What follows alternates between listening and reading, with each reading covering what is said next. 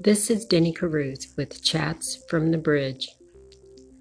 Today's devotional is Live Thriving in Famine from Start Living by Jane Samuel.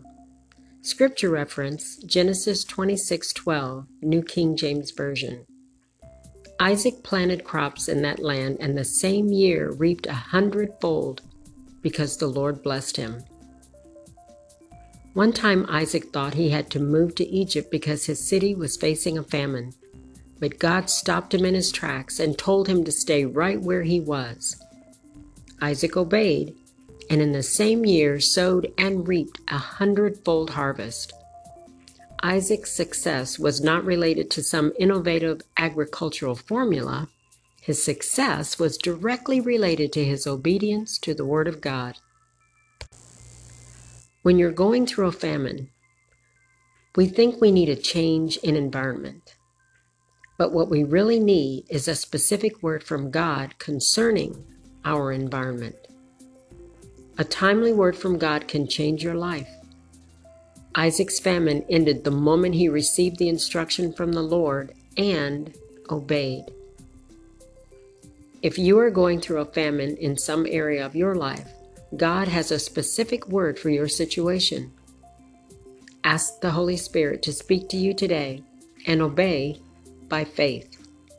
Don't be shaken at the appearance of the physical and natural elements in your life. God's word supersedes any famine that is happening around you.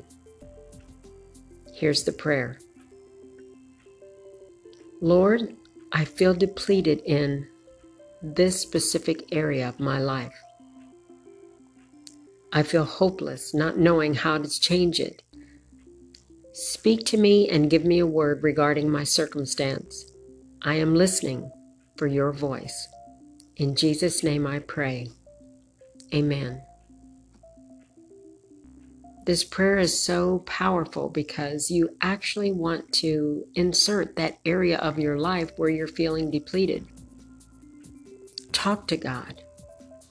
Let Him know that you feel hopeless. It's not like He doesn't know already, right? It's not a secret, not to Him. But if you ask Him to speak to you and give you a word, let Him know that you're listening for His voice and pray it in His Son's name. All you have to do is wait and listen. And when you hear, obey by faith.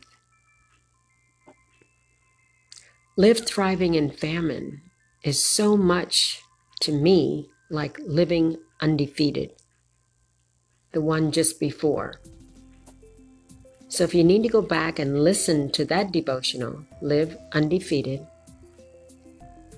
and then listen again to Live Thriving in Famine, I would love to hear how you believe the correlation is, what the parallel is that could be affected by your prayers in your life.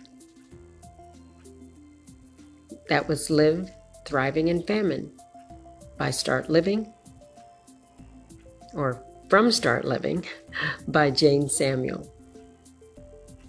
So good. Such a good word. Thank you, Jane, for allowing us to share this on Chats from the Bridge. This is Denny Caruth from Chats from the Bridge. Until the next steps.